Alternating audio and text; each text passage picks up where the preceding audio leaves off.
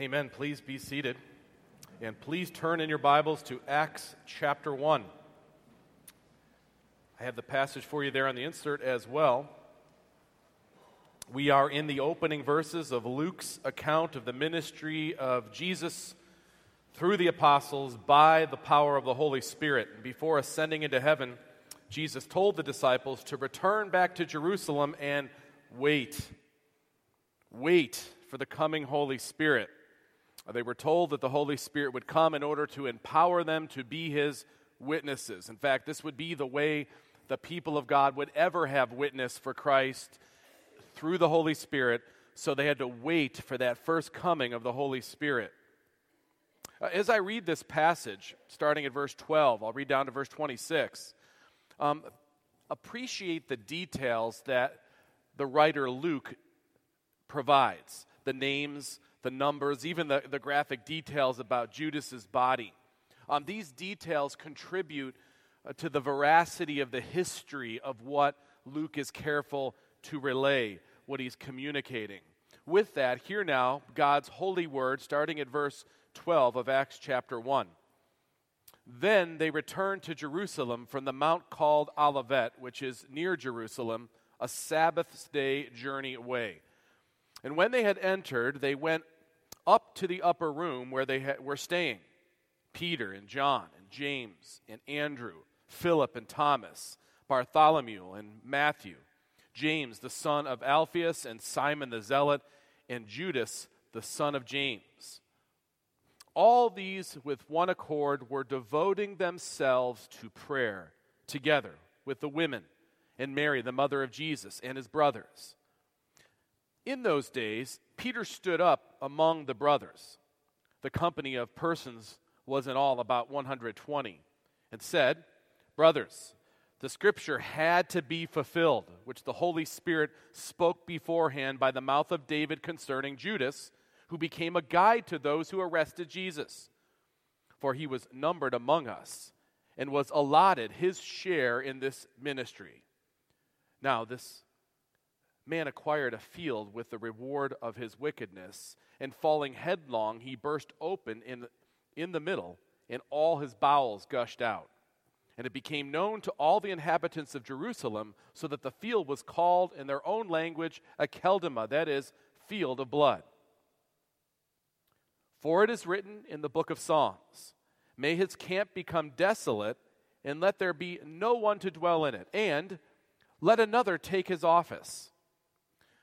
So one of the men who have accompanied us during all the time that the Lord Jesus went in and out among us, beginning from the baptism of John until the day when he was taken up from us, one of these men must become with us a witness to his resurrection." And they put forward two, Joseph, called Barsabbas, who was also called Justus, and Matthias. And they prayed and said, "You, Lord, who know the hearts of all, show which one of these two you have chosen to take the place in this ministry and apostleship from which Judas turned aside to go to his own place." And they cast lots for them, and the lot fell on Matthias, and he was numbered with the 11 apostles.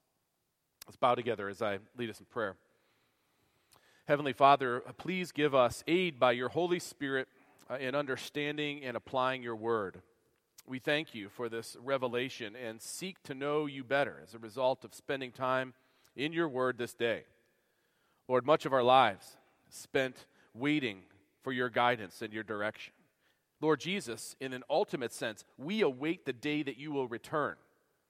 Please give us mindful and sincere attention to your word. I pray this in Jesus' name. Amen.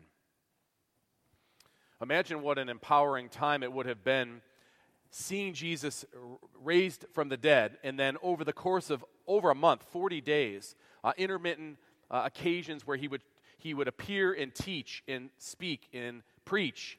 And he did so to over 500 people over this time. That's not a small amount. That's a huge number of people, more than are in this sanctuary over this course of time, so that people could see it's true. Everything that Jesus had taught before, he must have been crystallizing for them and bringing back those things. Who knows the particulars? It had to be just so rich, though, so intense, so empowering. There had to be a courage growing. Even though there was a sense that they had to hide from people who opposed them, there was also this sense that Jesus was raised again, and he is with us. And so they're being empowered over this course of time. So then when he ascends, there may have been a moment of wondering, but not like before when Jesus said he had to go to die, and they didn't understand him, and they were nervous about it, and then they fled.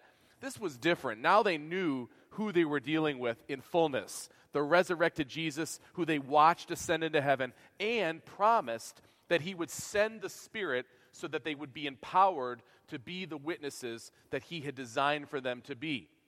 The problem is they didn't know how long it would be from the time he disappeared from them until the Holy Spirit would come. And Jesus told them to do something difficult. He said, go back to Jerusalem and wait.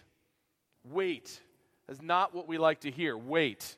It's difficult. It would have been easier for them to scatter, to go to their homes and their places that were their usual stomping grounds. But instead, they're called to go to Jerusalem. They might have felt a little bit vulnerable. I mean, we're kind of sitting ducks. If we're all together, authorities will know where we are, and there might be a sense of insecurity. But he said, wait. And very typical in the Christian life is this feature of waiting for God's guidance, waiting for his promises to be fulfilled. It's true personally, it's true corporately as a church, and in an ultimate sense, we're in one of those epochs. Jesus said he'll return again. He will come again. We believe this. We know he'll come again. So in the meantime, what do? What should be our practice? We know we shouldn't be like those who are staring up in the sky, and the angel said, why are you staring up in the sky? There's work to be done. Go be his witnesses. He sent his Spirit. We have his Spirit. What should we be doing? Well, we see a pattern that emerges in the life of these early Christians throughout the book of Acts. It's not just a one-off here. We'll see it throughout their times of fellowship, in their times of gathering, their times of witness. And then we see it explained further by Paul in his letters telling Christians of all ages how to act. So what we have here is a bit of a model for us. We can say that. You can't always say that about a historic narrative. It could just be describing something that we recognize. But here they're showing us something of their devotion, of their walk with God that is to be emulated, something that we can see as timeless. The post-ascension disciples that we see here, and the company with them, over 120 at this point, they provide a great example for waiting on God's promises in general, and then, of course, ultimately, for when he comes again. How do the disciples spend this time waiting for the fulfillment of Jesus' word about the Holy Spirit? Well, let's look at verse 12, and we see the first thing is they don't scatter and hide. They obey what God tells them to do, what Jesus says. They engage, and that's an important word. Fellowship doesn't just happen. They engage, they participate in fellowship with one another. This is the sharing in life together, starting at verse 12.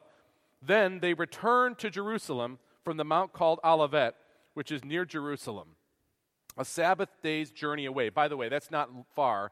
That's like a 15-minute walk. A Sabbath day journey. They weren't allowed to walk more than a mile. So it's just a way of saying very closely connected.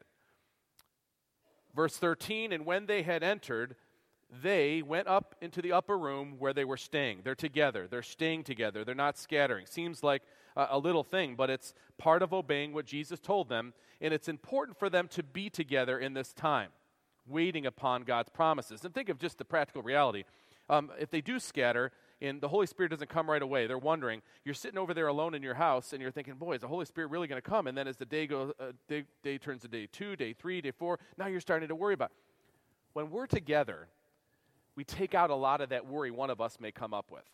That's the beauty of coming together in fellowship. Fellowship is important because it's a time to remind each other of the promises of God, to remind each other, Jesus said the Holy Spirit will come.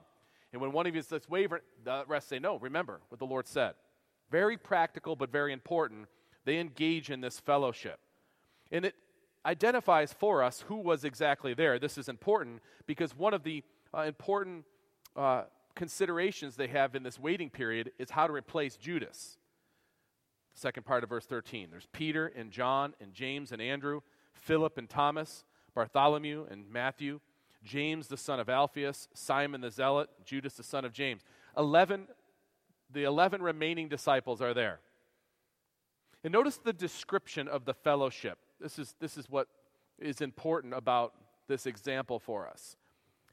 All these with one accord were devoting themselves to prayer, together with the women and Mary, the mother of Jesus, and his brothers. It's an immediate report of who was in their company, and it was showing them not just being together in body, but in heart, one accord. They were unified, devoted to prayer, together. They weren't in harmony before Jesus died. You remember they scattered. Judas betrayed them. Peter fell in his weakness. It was a difficult, now they're unified. The resurrected Jesus has brought them together. The resurrected Jesus has commissioned them and promised he'll send his Spirit. Now they're together. It's a beautiful Old Testament covenantal feature of fellowship, to have this unity together. David, who you know and I know experienced a lot of conflict in his life and in his immediate party, his family, his men, with another king and so forth. But David was used by the Holy Spirit to pen these important words in Psalm 133, verse 1. Behold, how good and pleasant it is when brothers and sisters, for that matter, dwell together in unity. The fellowship, that unified oneness that comes from the body of Christ when they're together, this is important for these early Christians, especially waiting on Jesus' promise of the Holy Spirit. Luke loves the Greek word behind together. He uses it 10 times in the book of Acts. It's only used a couple other times by other New Testament writers. This word for together or fellowship, we see the phrase used in almost about every other chapter of the book of Acts. They lifted their hands together. They were all together. They were of one accord. In fact, Bob Albright always had this terrible joke that we know what car the apostles drove because they were in one accord.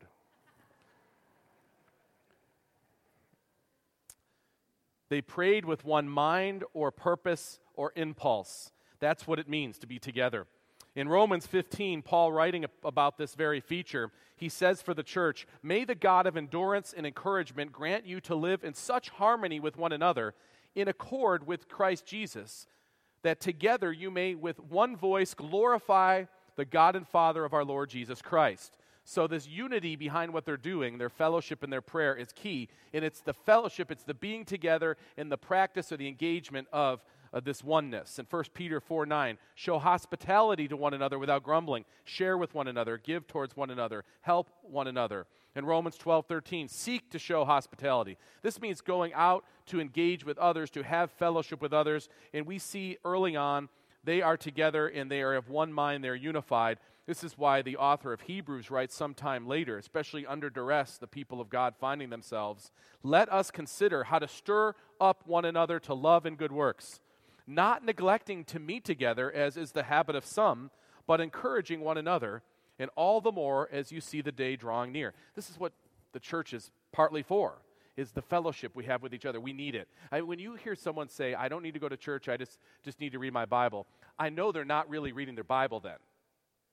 Don't listen when people says, I don't need church, I have me and my Bible. Then you're not reading the same Bible, because the Bible says go to church. Not go to church, but go to be with the people of God. Be part of the fellowship. Be numbered in the fellowship. That's integral to what it is to be a believer, is to be connected to other believers. In times of waiting, it's good to be with other believers. And we're all in some kind of time of waiting. Could be some personal thing you're waiting upon the Lord for, but all of us are waiting for Jesus to come back, and we need to keep getting back together to keep being ready for that. Be ready for what we should do in between Sundays, and then looking forward to when it is that he comes, because he will come. In general, the fellowship that we have with one another is maybe the thing that keeps us the strongest, because it keeps us in the Word. It keeps us partaking of his sacraments. It keeps us praying together, as we see here.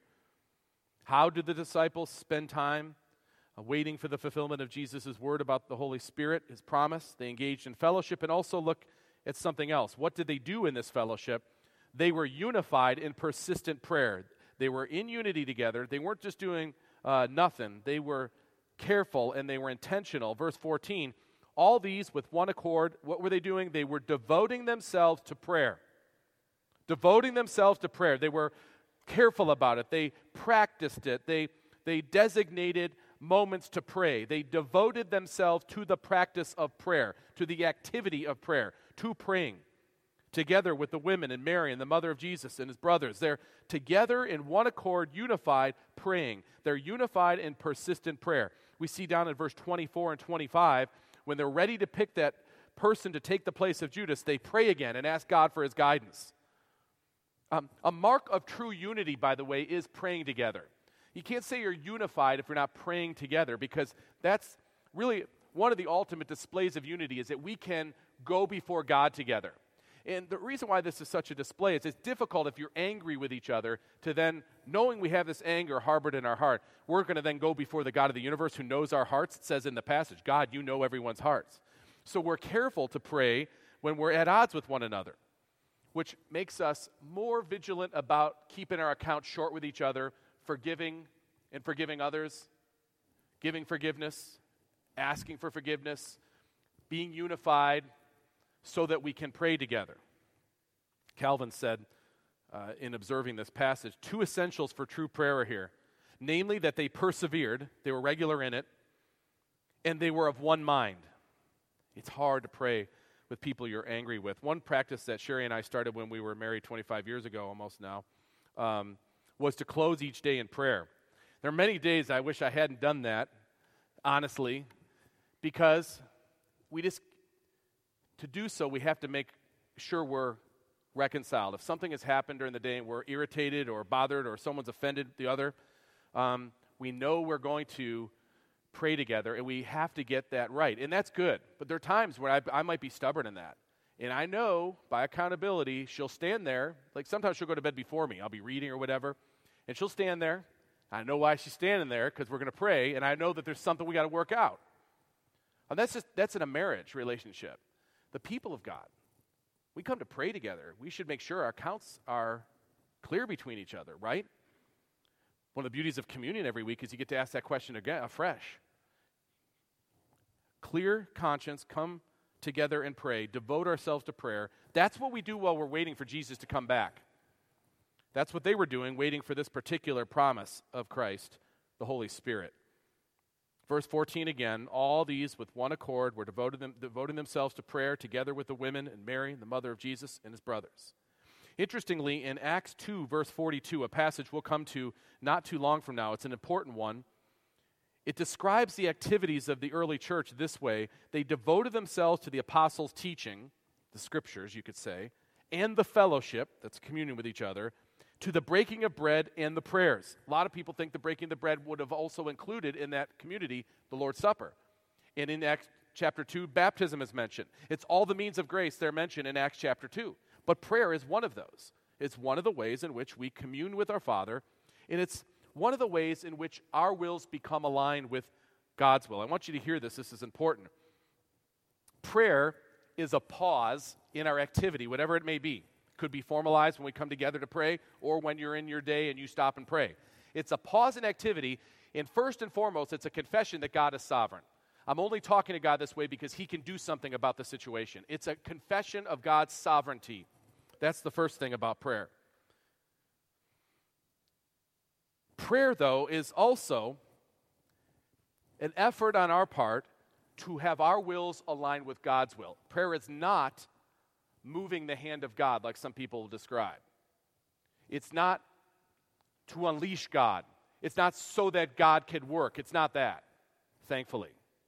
Prayer is offering up those things that we think should happen or should be, but we want them to be tested by the will of God, and we want to be corrected accordingly. And it's a win-win for us, because as we pray for God's will, if it be his will, the thing we're praying for, it will come to pass, and we'll praise him for it. If it's not his will, we continue to pray for it, and God will show us over time that it's not, and he'll give our hearts what it needs to accept what his will is, and we'll win there too. That's what prayer is. It's the children coming to the Father for his sovereign will and for our wills to be aligned with it. And he doesn't think anything's dumb to pray about. He wants you to bring it all to him. There's nothing that you should hold back. Now, the only standard we see very clearly here is that when they're praying for the replacement of Judas, Peter, we know, goes to the scriptures and checks out what the scripture says.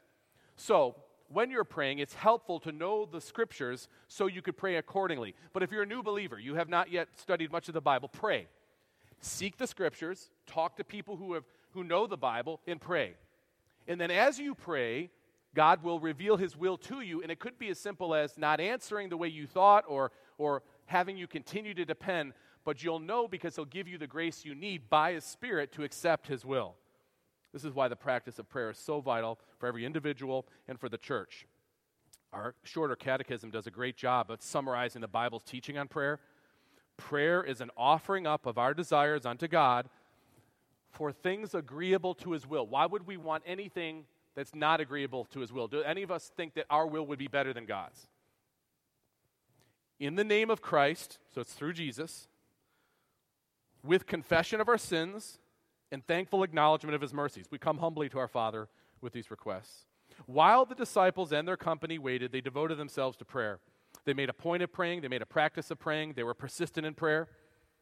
And this becomes something that the Apostle Paul mentions often in his letters to the Ephesians. He says, praying at all times in the Spirit with all prayer and supplications. To that end, keep alert with all perseverance, making supplication for all the saints.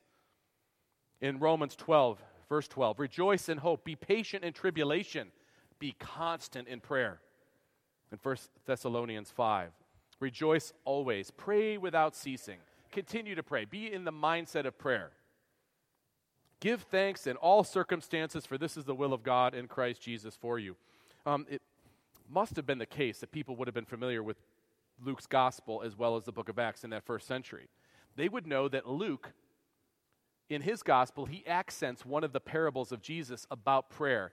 And Luke even gives us a bit of a commentary on what that parable meant. It's not always the case. Over 40 parables that Jesus tells, the four gospel writers record them. Some overlap, some are unique to their gospel account. But Luke will sometimes give us a little bit of an extra interpretive edge to what Jesus is saying. Listen to what Luke says in his gospel about prayer, because I think it helps inform the practice of the church here in the book of Acts. In Luke 18, starting at verse 1, and he told them a parable to the effect that they ought to always pray and not lose heart.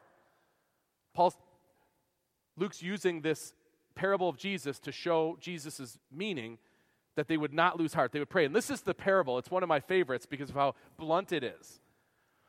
Jesus said, in a certain city there was a judge who neither feared God nor respected man. And there was a widow in that city who kept coming to him and saying, give me justice against my adversary. For a while he refused, but afterward he said to himself, though I neither fear God nor respect man, yet because this widow keeps bothering me, I will give her justice so that she will not beat me down with her continual coming. And the Lord said, hear what that unrighteous judge said? And will not God give justice to his elect who cry to him day and night? Will he delay long over them? I tell you, he will give justice to them speedily. Nevertheless, when the Son of Man comes, will he find faith on the earth? So Luke tells this story, this parable from Jesus. And he says it's so that they would know how always to pray. Now we come to the book of Acts. And here they are praying, devoting themselves to prayer, waiting for Jesus to send the Spirit. And then in verse 24 and verse 25 of our passage, they prayed and said, you, Lord, who know the hearts of all, show which one of these two you have chosen to take the place in this ministry and apostleship from which Judas turned aside to go to his own place. This leads into the last thing that we see them practicing or doing in this time of wait. They're showing their dependence on God's leading, the way they are seeking his will. They're praying and seeking the Scriptures. They're praying and they're seeking the Scriptures. How is this so? Look at verse 15. Luke records a mini sermon from Peter, and he interrupts the sermon to make a little bit of a parenthetical comment. You'll see that. Verse 15, though. In those days, Peter stood up among the brothers. The company of persons was in all about 120, and said, now pause. This is so Luke. It's so beautiful of Luke.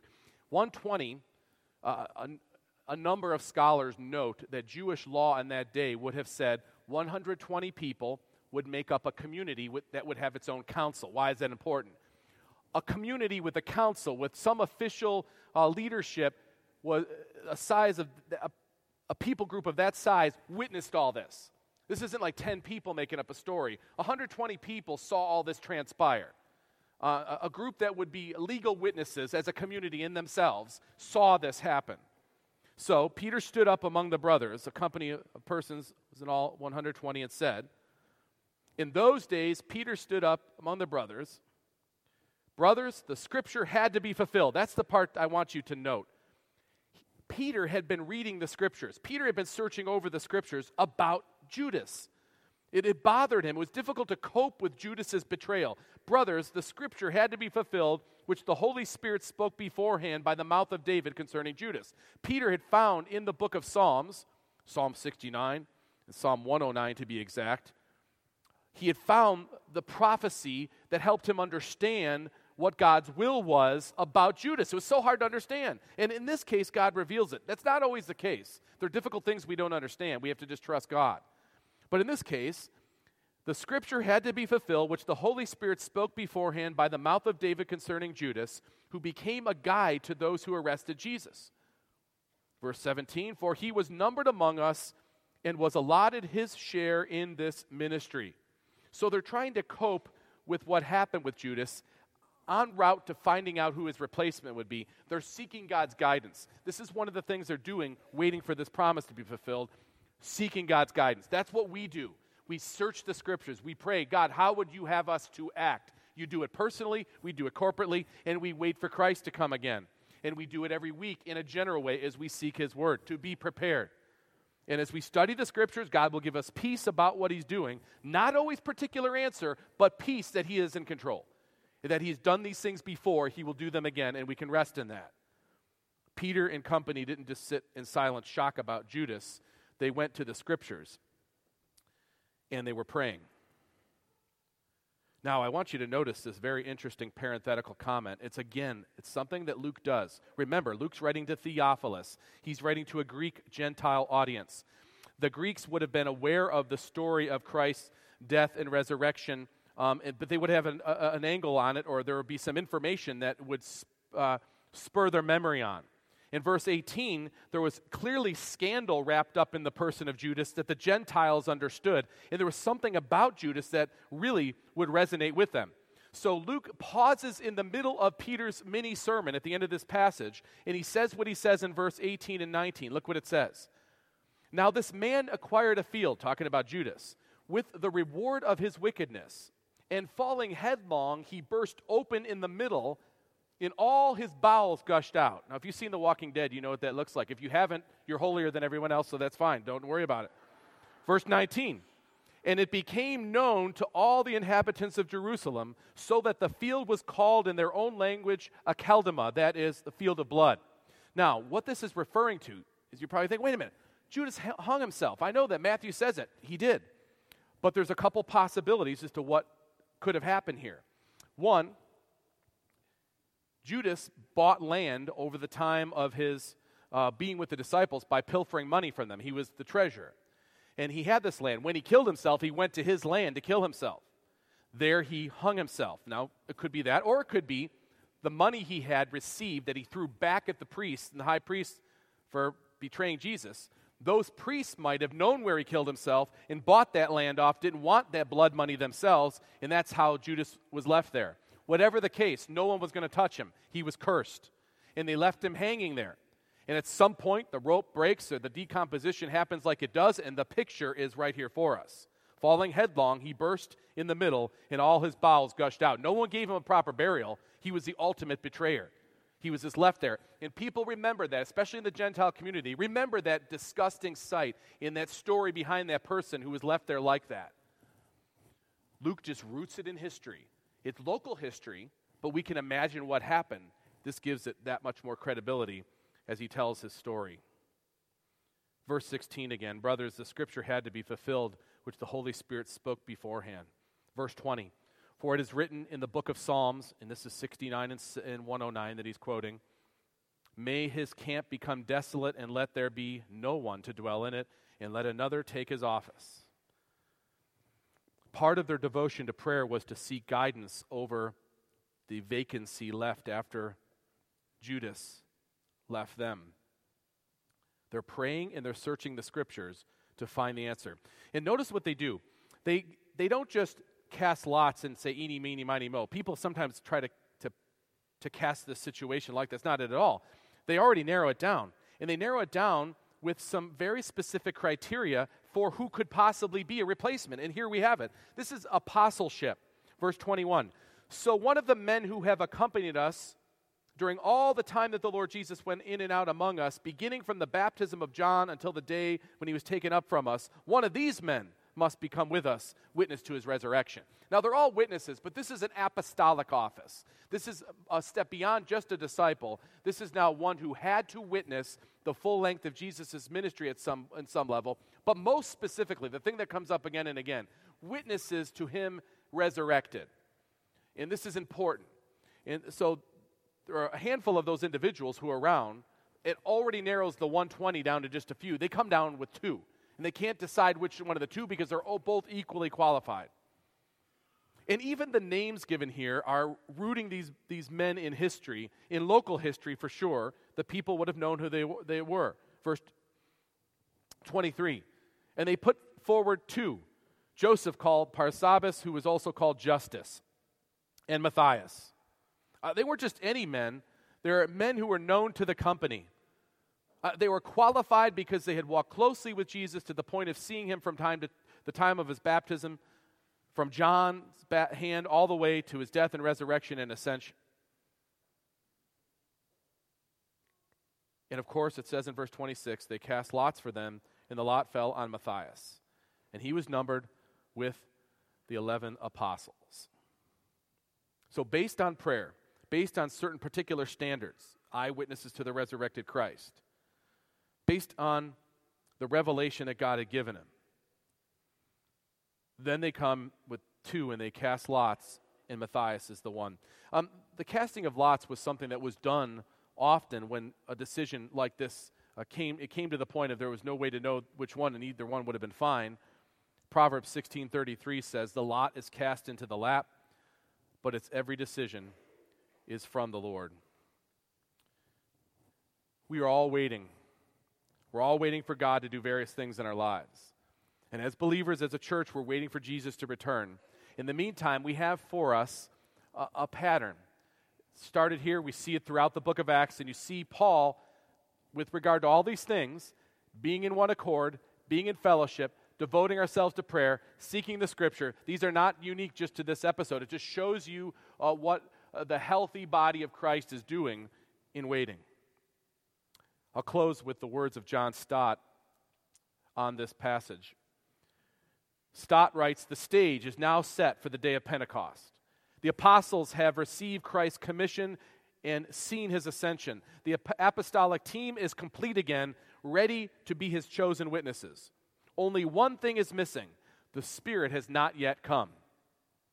So we leave Luke's first chapter of Acts with 120 waiting individuals in Jerusalem, persevering in prayer with one heart and mind, poised and ready to fulfill Christ's command just as soon as he has fulfilled his promise. Let's bow together as I lead us in prayer. Heavenly Father, we thank you for your word and what we learned from it and what we have learned from it today.